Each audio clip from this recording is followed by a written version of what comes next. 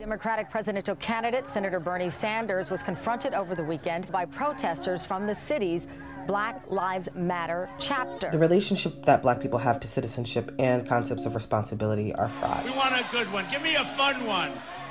Give me a fun question, okay? There's this power dynamic around jokes where they become useful carriers for things that make ugly ideas seem entertaining and liberating in their own right. We are our ancestors. We are the result of the actions that they took many, many years ago. I think that I may be the voice of my generation. To the young people who got into politics for the first time, don't get cynical.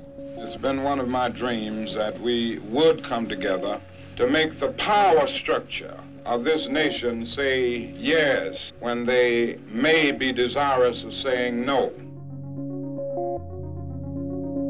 Ideas are the invisible building blocks of our world. They shape how we think about ourselves and others. They affect how we live and what we live for. But where do ideas come from? And how are they changing? We'll explore these questions and others in the new podcast, Ministry of Ideas.